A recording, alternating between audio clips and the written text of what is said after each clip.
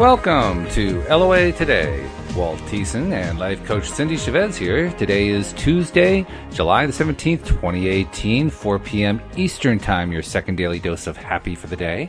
And this is our first day, Cindie and I, doing the afternoon podcast. We did the morning podcast this morning, but she's now my new Tuesday afternoon co-host. So I'm glad that we're doing it 3 times a week now, Cindie. Yay! Yeah, it's a good thing. It's a very good thing. Even if we did get started a little bit late today, but that's okay. That was my fault. but we're here now. We're here. We're ready to go. Yeah. We're ready to rock, and we hope everybody's having a really good day. Actually, I'm having a good day in one sense, Cindie, because we have thunderstorms coming through the area, and we very briefly flickered the lights and lost power for a moment about an hour ago. So I was wondering, geez, are we going to be able to do the podcast today? But oh, wow. Fortunately, that little thunderstorm show has passed us by now. It's a little wet outside, but I think we're past the worst of it. So we'll just keep thinking great thoughts about the power staying on. Yes. It's no fun when the power goes out. Yeah, among other things, you can't do the podcast.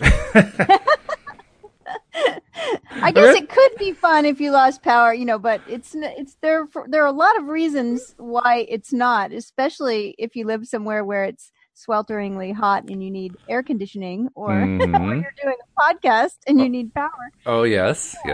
And especially when you're doing putting together payroll and you got a whole bunch of people expecting the payroll to be done and you need the computer with the internet access to complete it. It becomes really critical on that time. So was your power out for very long? No. It was just a couple minutes or so, but it was enough to knock the modem out. So, of course, the modem takes 5 or 6, 7 minutes to reboot itself. But other than that, it wasn't too bad. Well, good. I'm glad. Yeah. So you have a good day, too? I mean, we haven't talked since this morning, for God's sake. But Yeah. It's been a good day around here. I can't say that I've been especially productive, but I always feel like that when I'm in the brainstorming part of something that I'm working on.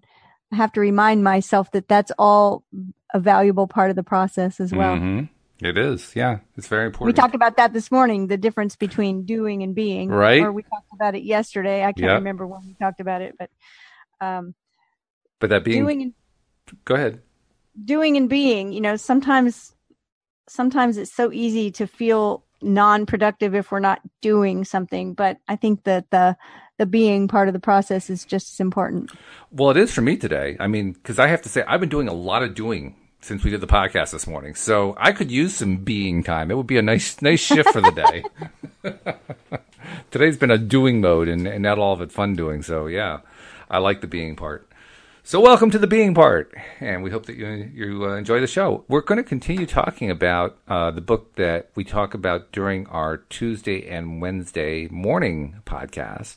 Mainly because that's the one that we've been doing all along. We know that one, and plus I don't want to take the other book away from Wendy because she and I have almost worked our way through it. It'd be a shame to just take the last few chapters away. So we're not going to do that. That wouldn't be fair. Oh, so you're almost to the end of that one. Yeah, we're moving we're pretty well almost through. We're I'd say 90% through maybe. Let's see. We're on page 172, and it's a total of 192 pages. Yeah, so I mean it's nearly done. Oh, yeah. I don't want to swoop in and make the touchdown after everything. It's so hard to get the down touchdown. the line. I love it. Yeah, it's about 90% done. So, yeah, it's been good. And I'm glad that we're through it. But I'm also glad that we spent time on it because there's been a lot of good stuff in all of these books. And no less the exception here with this particular book, particularly because of the title, which we talked about it this morning. The title is Money and the Law of Attraction for this particular book. And yet, what is it, 1/5 of the book is literally about the money part? Something like that? Yeah, seriously. One section is about money. But the thing that's so interesting to me over and over, I mean, every day when we read whatever sections we read and we kind of pick it apart and discuss it, is always that idea that everything's connected anyway. It is.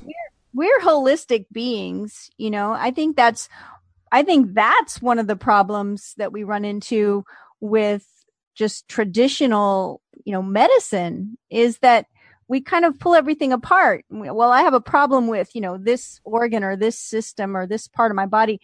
And we can't just pull ourselves apart like that. Everything's connected to everything else. And so it's kind of like, you hear people talk about bringing their work home with them. Well, I mean, Mhm. whether you want to or not, your True. relationships affect your work, and your work stress affects your body, and, everything affects everything else. So I think that's one part of this book that's been really clear, is how, even though we've gone from, they divided the book Mhm. into part 1 and part 2 and part 3, but it's easy to see how everything starts connecting. Yeah, connectedness is really big. I'm sure there are people who would love it if we didn't have to deal with that connectedness so much. So, for instance, if your knee is bothering you, you just go to the knee store and swap out another knee, and you're done. Well, I know someone that's in surgery today. Oh, really? Getting vertebrae replaced Oh, with geez. titanium vertebrae. Yeah. Wow. And Yeah. so, yeah, sometimes we do go get a part swapped out. Literally, right? I thought I was making a joke, but that's no joke. That's serious surgery. Yeah, serious. So, sending good vibes her way today. Absolutely, yeah. We'll Yeah. we'll just hope and think that everything's going to work swimmingly, and when she's all done, she'll be the titanium woman, It's like that. It's like the $6 million man, or the right? Bionic Woman, right? Yeah. We So can we just, rebuild her. We can make her better. yeah.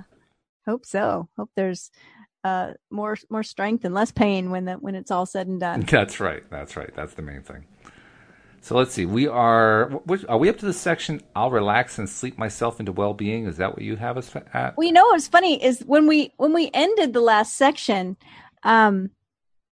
we ended at the end of a page, and I use these little like Post-it flags to keep track of where we are. Mm-hmm. And what's funny is that I grabbed one this morning, and when we got done with the page, I stuck it on the next page without looking. And so I had no idea where we were as far as the subtitle. And when you said, I'll relax and sleep myself into well-being, it almost made me laugh, because I was like, really? Is that what it's called? I will relax and sleep myself into well-being. I mean, that sounds like a great idea. Well, I mean, it's either that one. I'm honestly actually not really sure which section we're on, because I didn't mark it carefully. That's exactly where we are. That is the like right one. Yeah, I put the marker on the page at the top of the page without looking at the page. So Okay. when I opened it to see, there's my marker right there, and it says, I'll relax and sleep myself into well-being. Okay, good. Well, then I got the right one. That's good, because I honestly wasn't sure if we had finished the other one, which was how can I influence all toward maintaining health. I kind of recall that we did that one, but I wasn't 100% sure. So good, we got the right one. That's the main thing. Yeah, we did that one, and that one was very, very interesting. And relaxing into well-being, sleeping ourselves into well-being seems really interesting to me too. And part of that is, I used to have, we talk about before we really knew about deliberate creation, kind of like the mindsets and the beliefs that we had. And I didn't realize until much later, but for a long part of my life, I think I was kind of judgy around anything that looked like relaxation or, Really? Laziness, right? Oh, okay. And I don't know where I don't know where it came from looking back, but my family had a really strong work ethic. That was probably part of it. But I was up at 5 a.m. every day, and one of those people that like to say I could get more done by 9 a.m. than most people got done all day. But eventually that does not tend to well-being. After years and years and years of, thinking, I really thought I only needed 5 hours of sleep a night. Ooh. And I would say that, I only need about 5 hours of sleep. I'm to bed right before midnight and up at 5. And that's the way I was. And then until it caught up with me. Mm. And what I realize now is that a lot of that was just adrenaline. So looking at this and saying, sleeping myself into well-being, I think I've sort of done some of that. Well, as a way of catching up. Yeah, I can see that. Yeah. Abraham says, your natural state is one of absolute well-being. You do not have to fight anymore against illness. Just relax into your wellness. Put yourself in your bed tonight, and as you are going to sleep, feel the wonderful comfort of the bed beneath you. Notice how big it is. Notice the pillow beneath your neck. Notice the fabric upon your skin. Give your attention to things that feel good. For every moment that you can think about something that feels good, you are cutting the fuel to that illness. In every moment that you think about something that feels good, you are stopping the illness from going forward. And in every moment that you are thinking about the illness, you're adding a little more fuel to the fire, so to speak. As you're able to accomplish holding your thoughts on something that feels good for 5 seconds, then for that 5 seconds, you will stop fueling your illness. As you accomplish it for 10 seconds, and then for 10 seconds, you've stopped fueling the illness. As you think about how good you feel right now, and as you think about your natural state as a being of state of wellness, you begin fueling your wellness. You know what that reminds me of? What's that? Have you ever heard these stories about somebody that the doctor tells them that they only have like a month to live? Yeah. So they just start doing all the things. Oh, right. Right? They plan a trip and they, learn how to do some thing they've always wanted to learn, and they get completely focused on other stuff. I mean, that's what it seems like to me. And then they go into remission or whatever. Yeah. Or if it's a movie, they were misdiagnosed. But I've heard several people tell their story and about how, 7 years ago, the doctors told me I only had 2 months to live. And, and part of that's got to be that at some point they stopped focusing so much and just decided to really focus on other things, learn new things, enjoy life, whatever. Mm-hmm. It's just kind of interesting about that. It's true. How much focus we can put on our illness when we're ill. Well, there were actually two things that I reacted to as you were reading it. The first one was, as you were reading the first paragraph, I almost fell asleep. I mean, you're talking about put yourself in your bed, and as you go to sleep, feel the wonderful comfort of your bed. And I'm going, maybe I was using my hypnotism voice without knowing it. So that was the first point. And then I had to kind of, wake myself up again and catch up to where you were. The second point, though, was where I think it was the second paragraph. You said, as you are able to accomplish holding your thoughts on something that feels good for 5 seconds, then for that 5 seconds, you will stop fueling your illness.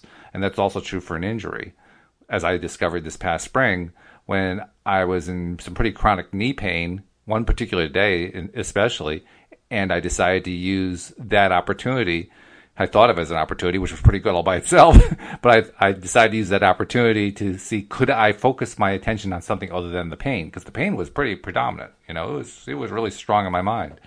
And I did notice that, by taking my attention off that knee and putting it onto the healthy knee and just really, really focusing hard for that, actually it wasn't 5 seconds. The first time it was like for about a second. For that second, the pain in the left knee went away. And then something would grab my attention back to it, and it was like snapping back. And all of a sudden, the pain just snaps right back into place. And then I would try again. And this time, maybe I might make 5 seconds. And then it snapped right back. So when you were reading that, when they were talking about that, I said, whoa, I've done that. I know what that's like. And I think it's probably true. For that 1 second, for that 5 seconds, for those 10 seconds, I had actually stopped fueling not only the pain, but also the injury in the knee. And the reason I think that is, within a day or two, I had managed to completely reverse all that pain. That's amazing. And, it reminds me of, often we hear the word in these readings, we hear the word momentum. Mm-hmm. And this morning we were talking about that, about how continually thinking, focusing on certain things or worrying about certain things or whatever, that we're building up momentum. And we were talking about hitting the brakes. Right. And that's what this reminds me of. They're using the word fuel on the fire, but it's like the gas pedal. It's like when you're trying to get momentum, that's the last thing you want, is to have to hit the brakes. Right. Mm-hmm, it's true. Like, have slowed me down. But when you don't want that momentum, like thinking about an illness, every 5 seconds that we're not focused on it, that's momentum that we're actually losing, which is a good thing in this case. Yeah, right. Well, that's just it. It's a question of what it is we want. Do we want to have it or do we not want to have it in our lives? And it's an important distinction. It seems silly to say that. We know. Do we want it? Don't we want it? Of course I know which I want. I want that and I don't want this. Very simple. Yeah. But it's amazing how easy it is to get tripped up on which way we're thinking about it, which way we're focusing on it. Which side are we looking at? Are we looking at the part that we don't like or are we looking at the part that we want instead? Because I'll tell you, I continue to be amazed how often we look at the stuff we don't want. How often we focus on the stuff we don't want. And even talk about it to our friends. Well, or even how often a conversation, how we think we're talking about the things we want and how easy it is for it to flip over and we're actually beginning to talk about the lack of that thing. Mm-hmm. Yeah.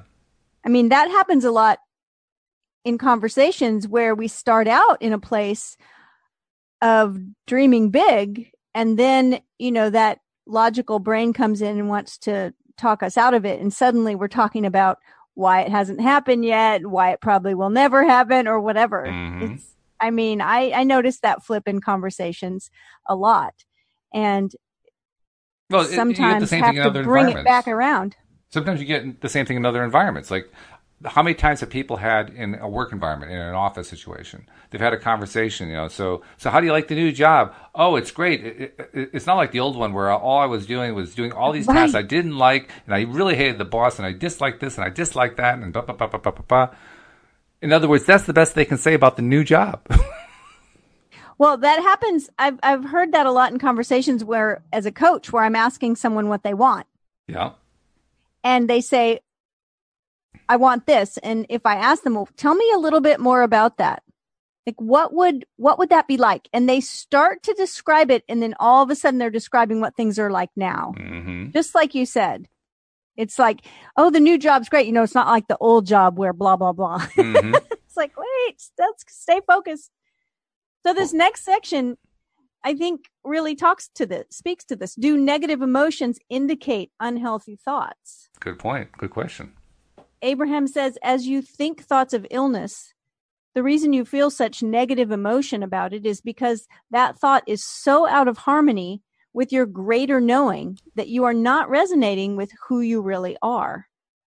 The negative emotion that you feel in the form of concern or anger or fear about your illness is your real indicator that you have put a very strong restriction on the flow of energy between you and who you really are.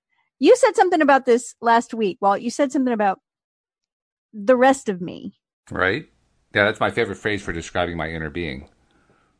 Yeah, it's like between the thoughts I'm having, the difference of the thoughts I'm having between me and the rest of me. Mm-hmm. Yep. I love that. What does the rest of you think about this? It's a reminder. It's a reminder to myself, really, that I can call it my inner being. I can call it God. I can call it source energy. I can call it all kinds of things. But that part that I'm communicating with, that's really part of me. Right. And if I remember it that way, now it's a lot less likely I'm going to, quote, disconnect, unquote, from that part of me. Because why would I want to disconnect from me? Yeah. And it's such a good reminder that it's all you. Mm-hmm. Yeah. Your wellness comes forth as you allow the full flow of non-physical energy from your inner being. And so as you think, I am well, or I am becoming well, or I am whole, it is my natural state to be well, those thoughts vibrate in a place that is in harmony with that which your inner being knows to be. And you receive the full benefit of the thought energy that comes forth from your inner being. Now, this part is also all in italics. Every thought vibrates. And so focus upon thoughts that make you feel good, which will attract others and others and others and others and others until your vibrational frequency will raise to the place that your inner being can fully envelop you. And then you'll be in the place of well-being, and your physical apparatus will catch up very quickly. It's our absolute promise to you. You may begin to watch for dramatic physical evidence of your recovery, for it is law. And as you read that, I was thinking about all of the different people, including myself, not so much in the recent past, but in the distant past, all the people who say, well, okay, that's all well and good, but when I'm feeling sick or if I'm in a bad place, the last thing I'm able to do is to find my good feeling place. I just can't seem to get there. And it's really crazy for me to be trying to do that because every time I try, I'm just thinking about, this miserable place I'm in.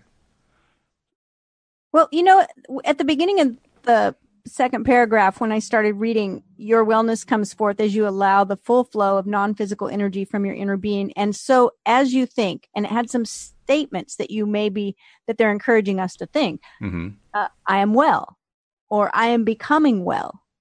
I am whole. It is my natural state to be well.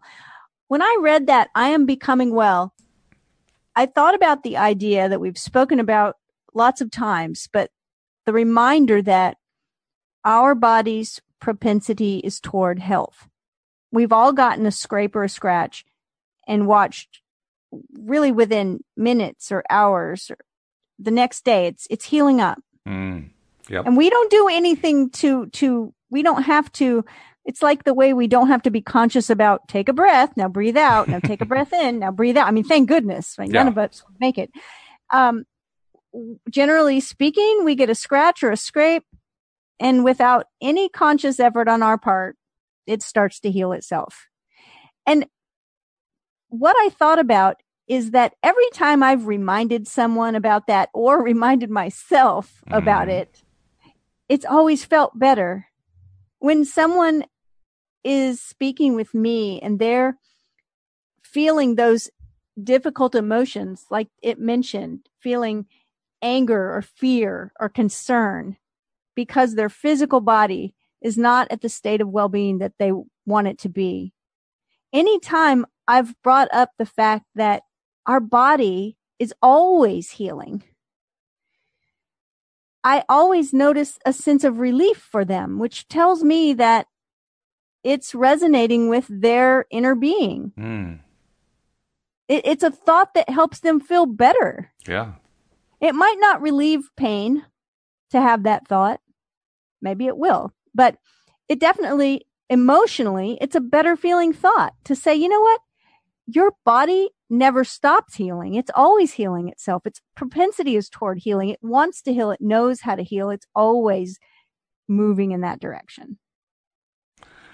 The other factor that I realized needs to be part of the discussion is we have to be willing to try. I mean, I think there are a lot of situations where people are dealing with often very difficult things. Chronic pain, feeling really, really sick if you're ill. I mean, when you have those experiences, they can seem overwhelming, and they can seem impenetrable. And even the idea of just reaching for a little bit better feeling thought can seem overwhelming.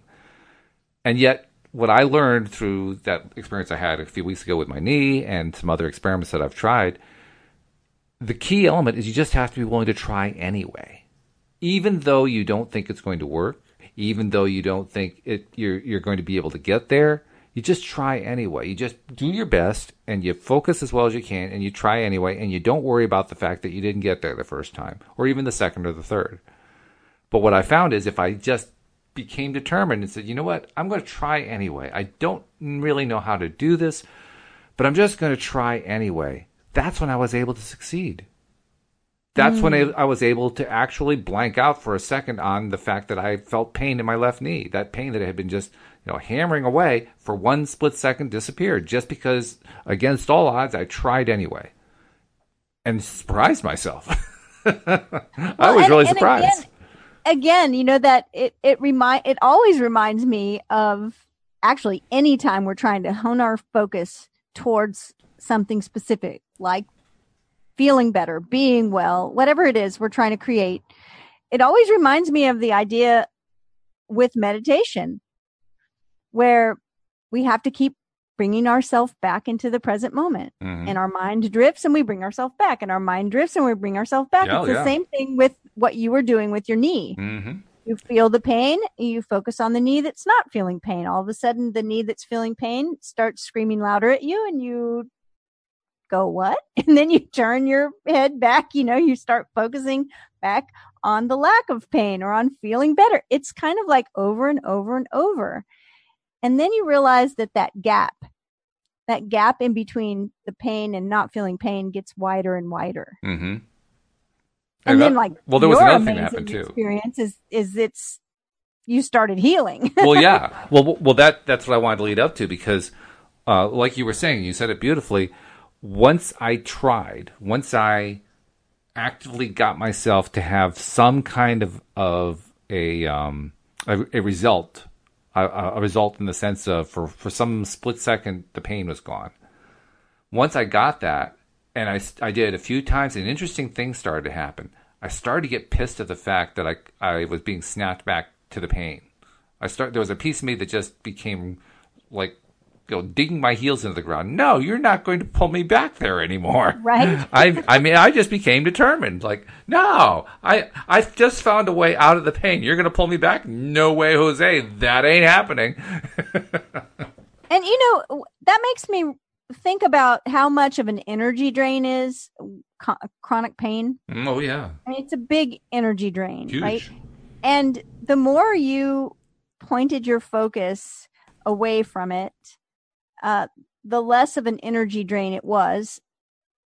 And so what happens is you begin to take back some of your energy, if you will, and you get a little stronger. It's true. And it shows up in your thought process of like, yeah no way, Jose, I'm not,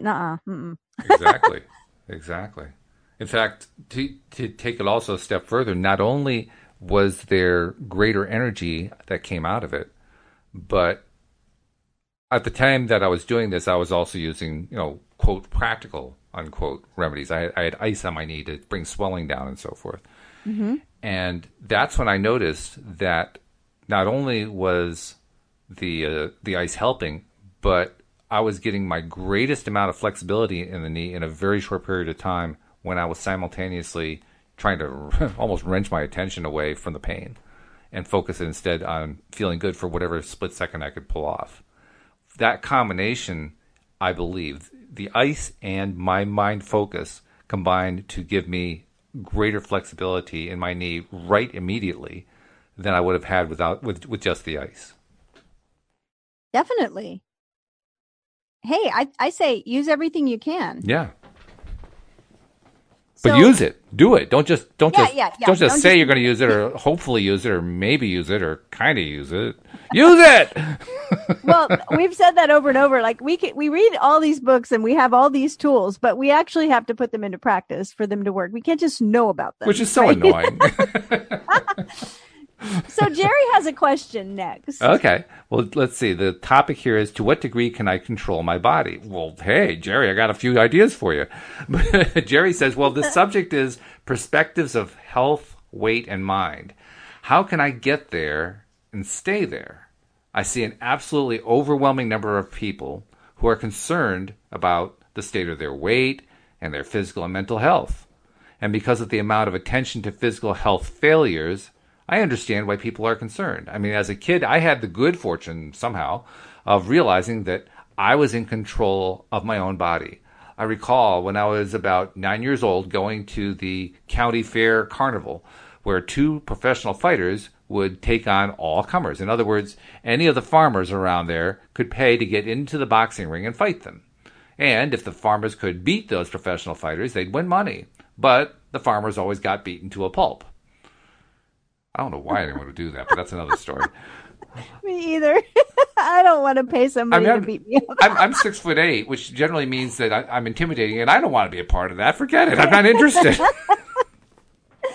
But anyway, it goes on saying, I remember standing in this little canvas tent lit by kerosene or gas lamps, and I can recall watching the lights flickering on the sweating back of the professional fighter, and I was just absolutely entranced with the fact that his backbone was hidden between two beautiful muscles running down his back, whereas mine was more like our Arkansas State mascot, the Razorback hog. Jerry's a hoot. He is. He's great. In other words, my backbone stuck way out and had no muscles around it, while his was beautifully embedded where I couldn't even see it. I so enjoyed observing those beautiful back muscles. I really appreciated what I saw that day, and within about 8 years, the muscles on my back did look like that. And so from that experience, I realized that I could create my physical body. I've always wondered about that because ever since I learned about the law of attraction, I figured, well, if you can attract stuff, why do you have to go to the gym, for instance, to attract the muscles? I mean, Joel would kind of laugh at me for saying that because he's a big gym guy, and he's a big guy too. But nevertheless, in theory, it occurs to me, well, you should be able to attract that. And apparently he did. Jerry did. So I'm curious to know. I hope he tells more of the story. We'll see. It says, as a result of the extreme ill health that I experienced as a child, I learned somehow to be able to control my own health. I experimented with doctors a few times, but their diagnoses and treatments were mostly always wrong. Oh, jeez. And so it didn't take me long to realize that I'd be better off staying away from doctors because I couldn't find one I could count on to be right. They were nearly always wrong when it came to helping me, so I decided I'd be better off just handling my own body. Well, yeah, if you have that experience, I guess I understand why you would do that. Yeah. But I still find myself thinking a little bit about how my body is going to hold up and what my future condition is going to be. Will I be able to, as I say, maintain this perfect state of weight, health, and mind? I feel I'm there now, but I'm at the point of sometimes wondering, will I be able to always stay there? And so I'd like you to address that general subject. And Abraham says, we are appreciating the combination of words that you have put there, for your body and your mind are forever connected. Your body is responding to your thoughts continually, in fact, to nothing else. Your body is absolutely a pure reflection of the way you think. There is nothing else that is affecting your body other than your thoughts. And it is a good thing that at an early age you proved to yourself that you did have some control over your own body. When you consciously acknowledge the absolute correlation between what you are thinking and what you are getting, you can then eventually, under all conditions, control your own experience. All that is required for you to get only what you want versus getting some of what you do not want is to recognize that the control that you seek you already have, and then to deliberately think about things that you want to experience. Thoughts of decline always feel bad because you do not want decline. So utilize your guidance and choose good feeling thoughts, and you will have no reason to worry about moving through time. Really, it is simply a matter of making the decision. I want to acknowledge that I have the only and the absolute control of my own physical apparatus. I acknowledge that I am a result of the thoughts I think. The day you were born, you possess knowledge, not hope or desire, but deep understanding that your basis is absolute freedom, that your quest is joy, and that the result of your life experience would be growth. And you knew that you are perfect and still reaching out for even more perfection. Boy, that's got a couple of really interesting and useful phrases in it. I want to kind of co-opt that first one that says, I want to acknowledge that I have the only and the absolute control of my own physical apparatus. I just want to change that to body. Physical apparatus, I'm sorry. I'm not a jungle gym. And I acknowledge that I am as a result of the thoughts I think. That I am as a result of the thoughts I think. I am in control because of those thoughts. Well, that's a great thought. Just needs to be, tweaked English-wise a little bit. But otherwise, it's a great thought. Well, I think it's really interesting. At the beginning of that section, your body is responding to your thoughts continually. In fact, to nothing else. Your body is absolutely a pure reflection of the way you think. That's a little bit hard to fathom, because does that mean that our body, nothing else affects us? The habits we have, the foods we eat, the physical exercise we partake of. That's what it sounds like they're saying. Well, I would say more precisely. Our body is only responding to our thoughts. I would say more precisely, all those things affect us because we think they do.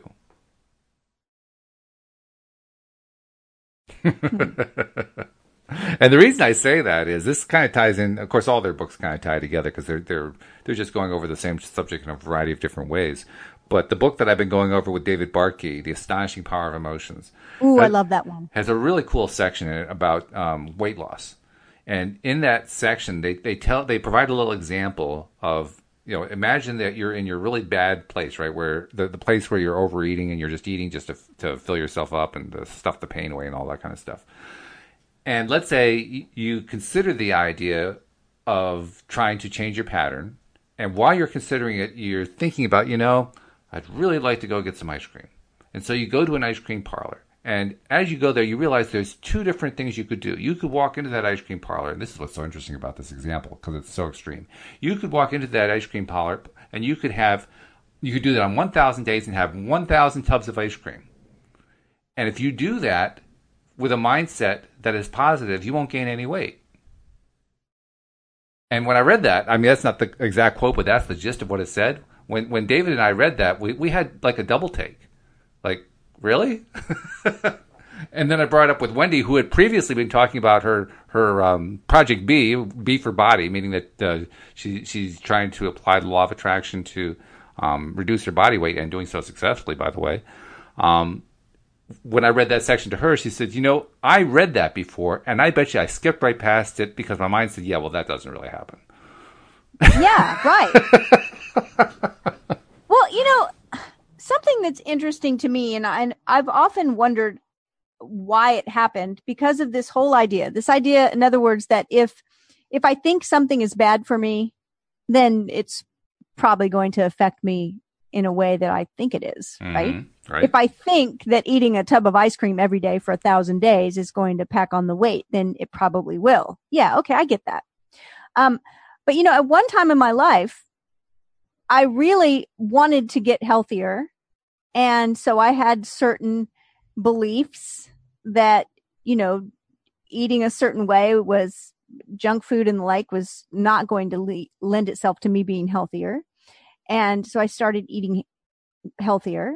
And what that included over a period of time was I stopped eating meat.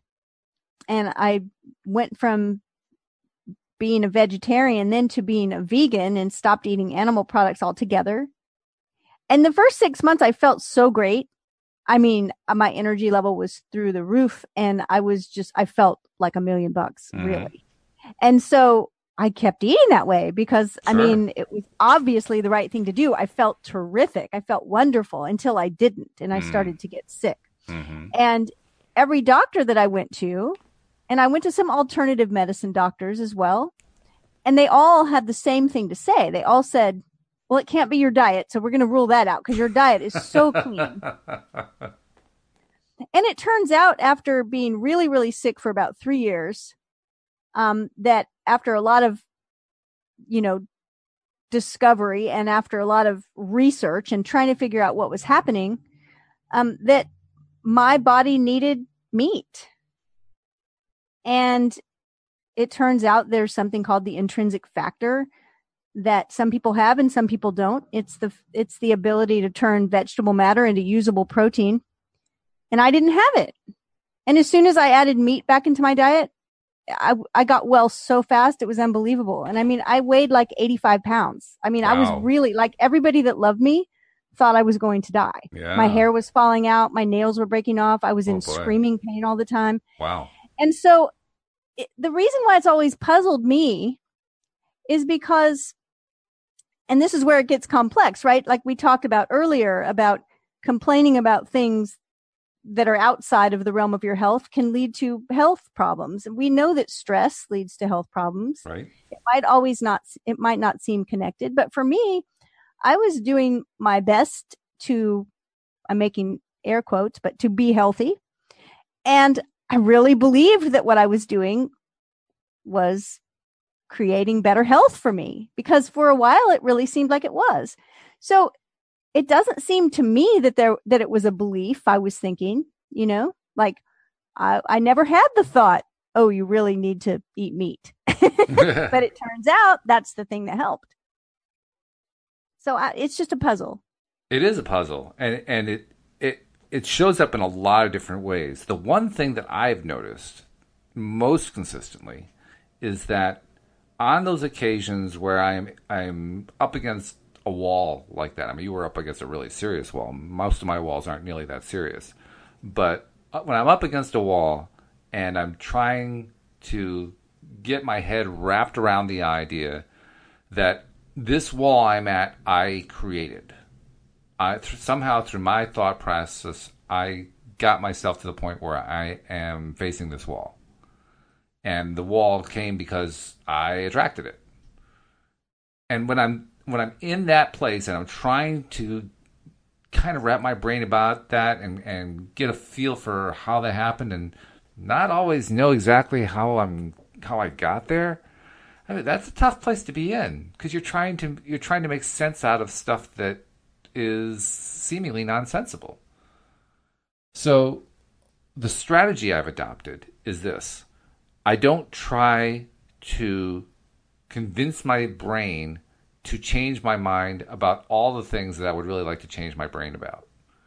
Because I realized as much as I have been developing my skills in this arena of deliberate creation and of focusing on what I want, not on what I don't want, and focusing on my healthy knee instead of my painful knee and so on, all that kind of stuff. What I've been learning is I have come light years compared to where I was at, but I've barely taken a tiny first baby step compared to where I can get to. And then when I look at it that way, I realize I just got a lot more growing to do. I've got a lot more learning to do.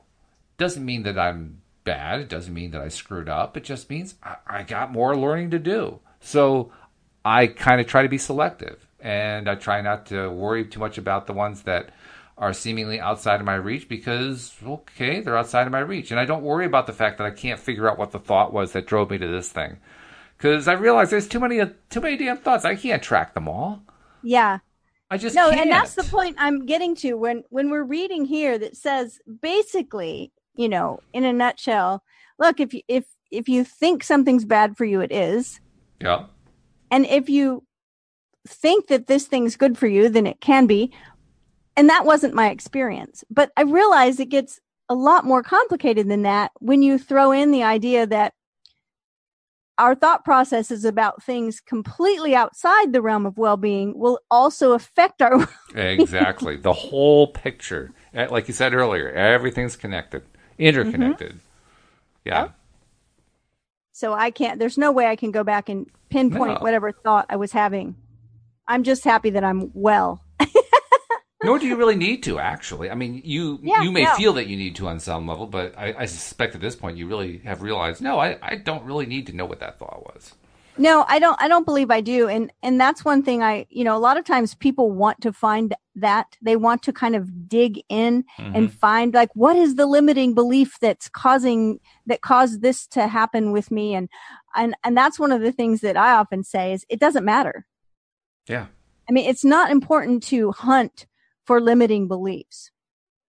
Actually, most of the time, I don't have a problem finding them. They're all over the place for me. Right? I mean, I'll tell you, quite honestly, a couple days ago, I was in a mental space where I was trying to apply this stuff. I was trying to apply myself and recognizing just how abysmally I was failing at it. And it felt like there was this hemisphere of limiting beliefs all intertwined, blocking me like a glass ceiling.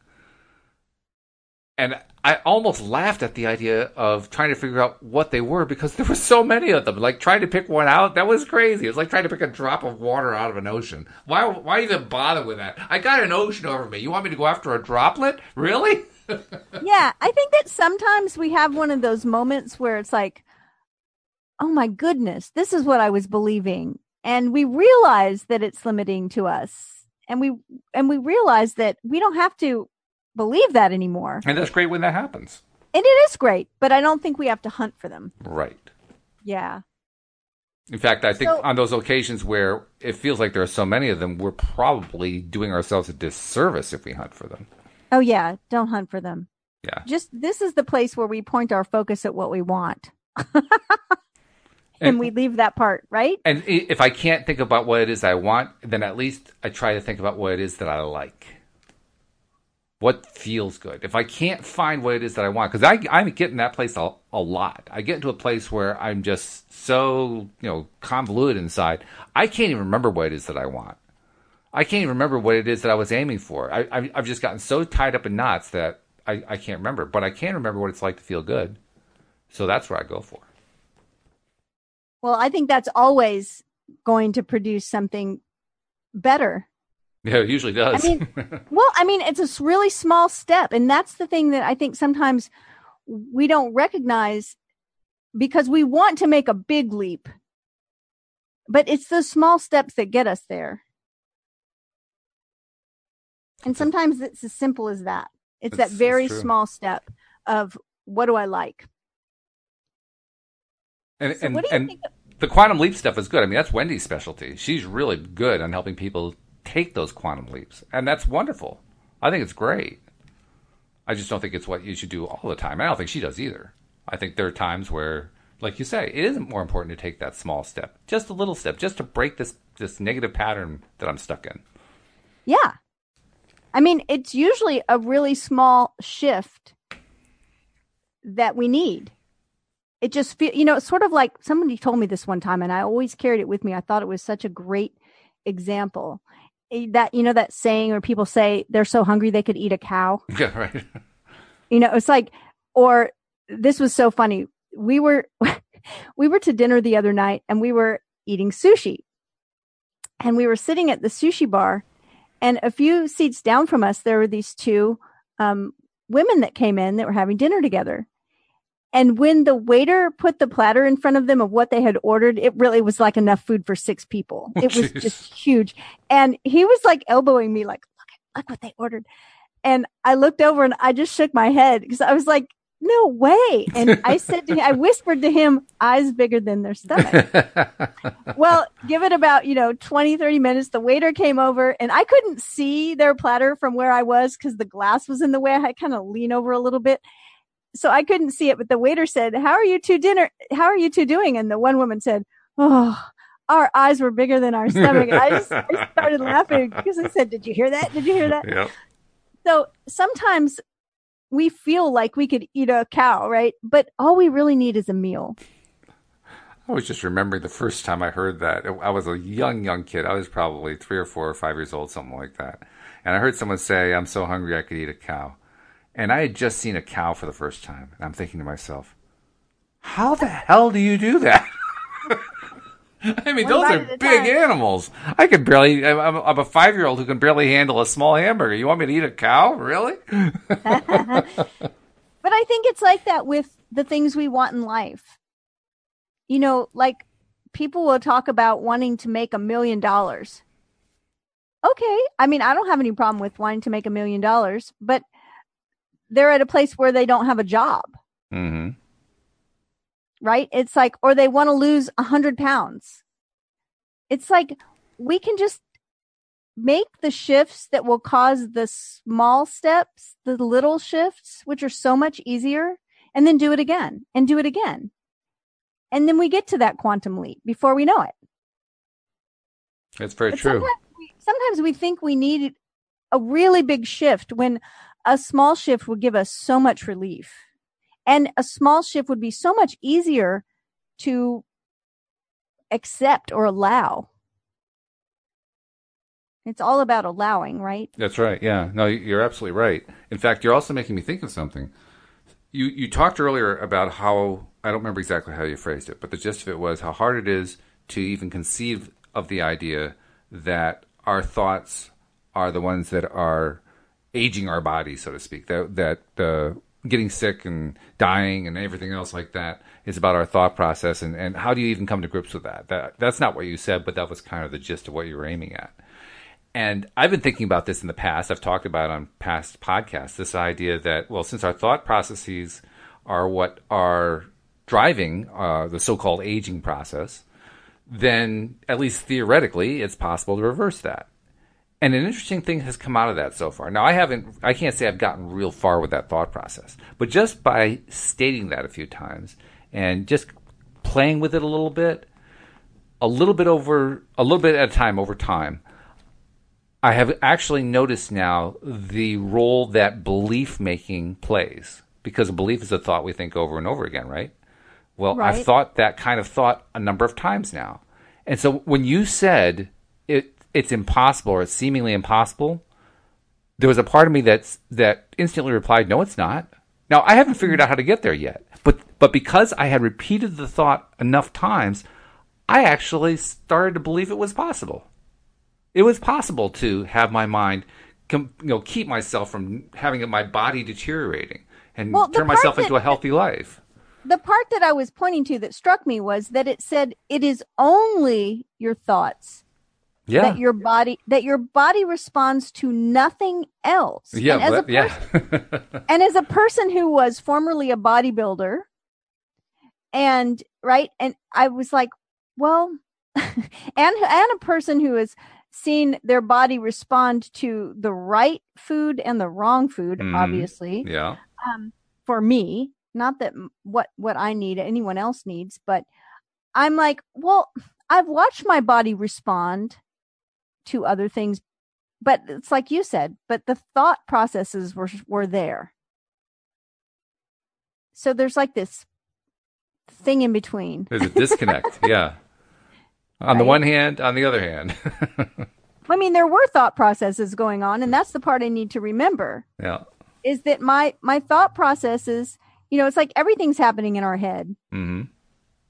Well, I mean, everything. Everything. Yeah. Everything we experience is in our head. So the thought processes were those beliefs that thought this is good for me, this is not, doing these activities will produce muscle, whatever. I mean, it all really does come back to thought processes. But when you read it that way, it says your body responds to your thoughts and to nothing else. That's when I go, well, it feels like my body was responding to some things besides my thoughts. And once again, perspective makes all the difference, because my perspective is, wow, my thoughts are the sole cause of what's going on with my body.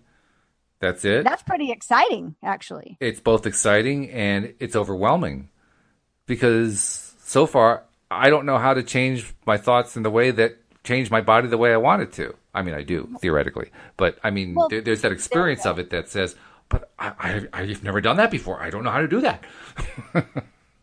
Yeah, but that's the thing. There we go right there with the, theoretically. Oh, yeah.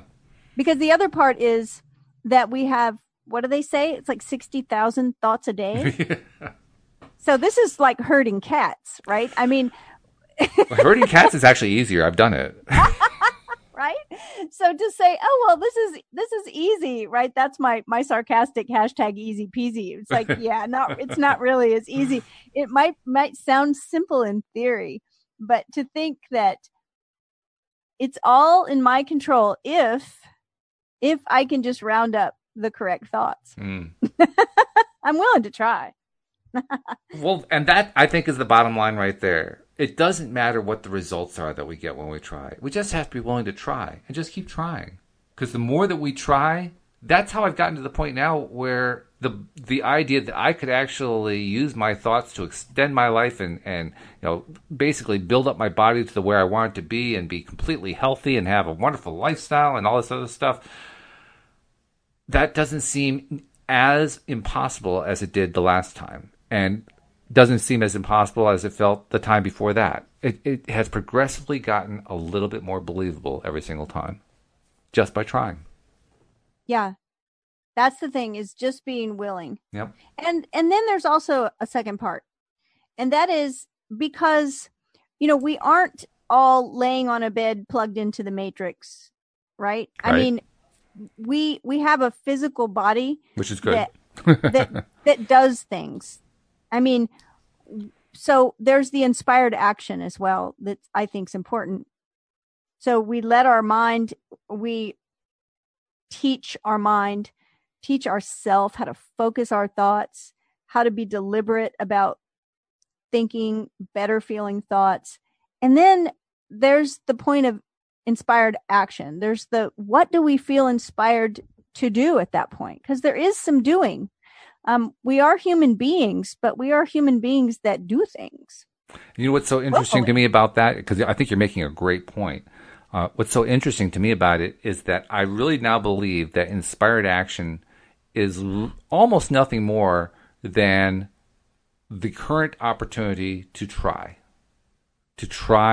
that thought that seems impossible, and then, or starts to become maybe slightly possible, and then becomes slightly more possible. And then at some point you get the inspired action, and so you take the inspired action. Well, that inspired action, after that sequence of events, is a way for you to try applying, to try doing it anyway, to try.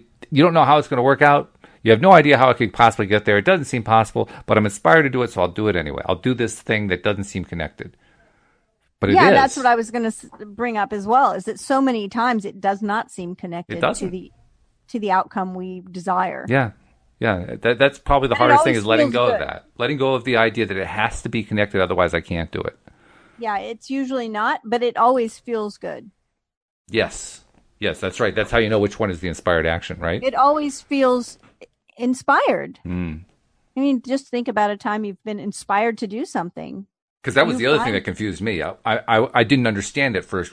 Well, how do I know if I have 3 different possibilities? Which one's the inspired one? Yeah, it's the one you're excited about. It's the one that you suddenly have energy for. Yeah, that's what makes it inspired. Yeah, but I didn't know that at first. Well, I didn't either. I don't think any of us do. Not at first. It comes with practice. It does. It comes with trying. It comes with saying, you know what, I'm going to do this anyway, even though it's nuts. Sometimes it seems that way. It does. We got about 2.5 minutes left, 3.5 minutes left. I want to take a moment to remind people, because we didn't really do that earlier, did we? I want to remind people that if you are not yet a subscriber to the podcast, take a moment to do so. It's very easy. You just go to the homepage at loatoday.net. The instructions are right there. It takes about a minute. It's free. And you get all these wonderful episodes coming to your to your iPhone or to your Android or tablet or whatever device you use. And I know we keep saying it almost every show. We keep reiterating the same commercial. It's probably gotten to be background noise for people, and I understand that. I know what background noise is like. I turn down the commercials. But hopefully you haven't turned down this one, and you can actually take the time to go do it, and it really does pay off. Because the people who are subscribers, they'll tell you. If those listeners could actually connect through and tell you, they'd say, it's worth it. And the way we know that it's worth it for them is they keep playing episodes. Exactly. And we always hold our listeners in a space of success energetically.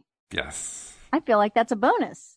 It is, yeah. I hadn't really thought about that way, but you're right, it is.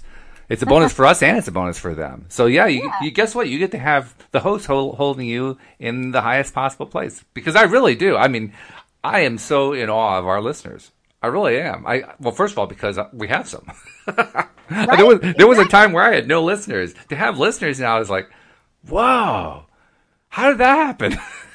Well, I think in the same way that I always tell my clients, look, like I want your success, right? I mean, I don't want to have clients that aren't getting successful results with me. Yeah, that'd be a drag. Yeah. Right. And the same for the listeners to the podcast is I want your success. I want you to be like wowed by all of the support you're getting from the universe. And hopefully that includes, what you're getting from us. So It's a win-win. And in fact, we've even had phone calls occasionally, people calling into the show, telling some of their stories. And when that happens, I mean, we're on cloud 9 for the next 3 days. Yeah, so you can always call in. Yeah. Yeah. And the instruction for that are right on the homepage, too. At the same place, right below where it describes how to subscribe. You'll also find right there how to connect to us on the Zoom platform. That's what we use when we do our podcast every day. So feel free to connect to us sometime. So, Cindie, this has been great. 2 days, two times one day we got to do a show. I mean, I'm looking forward to doing that again next week. Well, yeah. And again tomorrow morning. Good grief, we get 3? Oh, my goodness. Well, then let's do it. I love it. No, I'm just kidding. But yeah, no, you're right. I love that we're doing it tomorrow. And we hope that you all join us next time tomorrow as well here on LOA Today. Goodbye, everybody. Bye, everyone.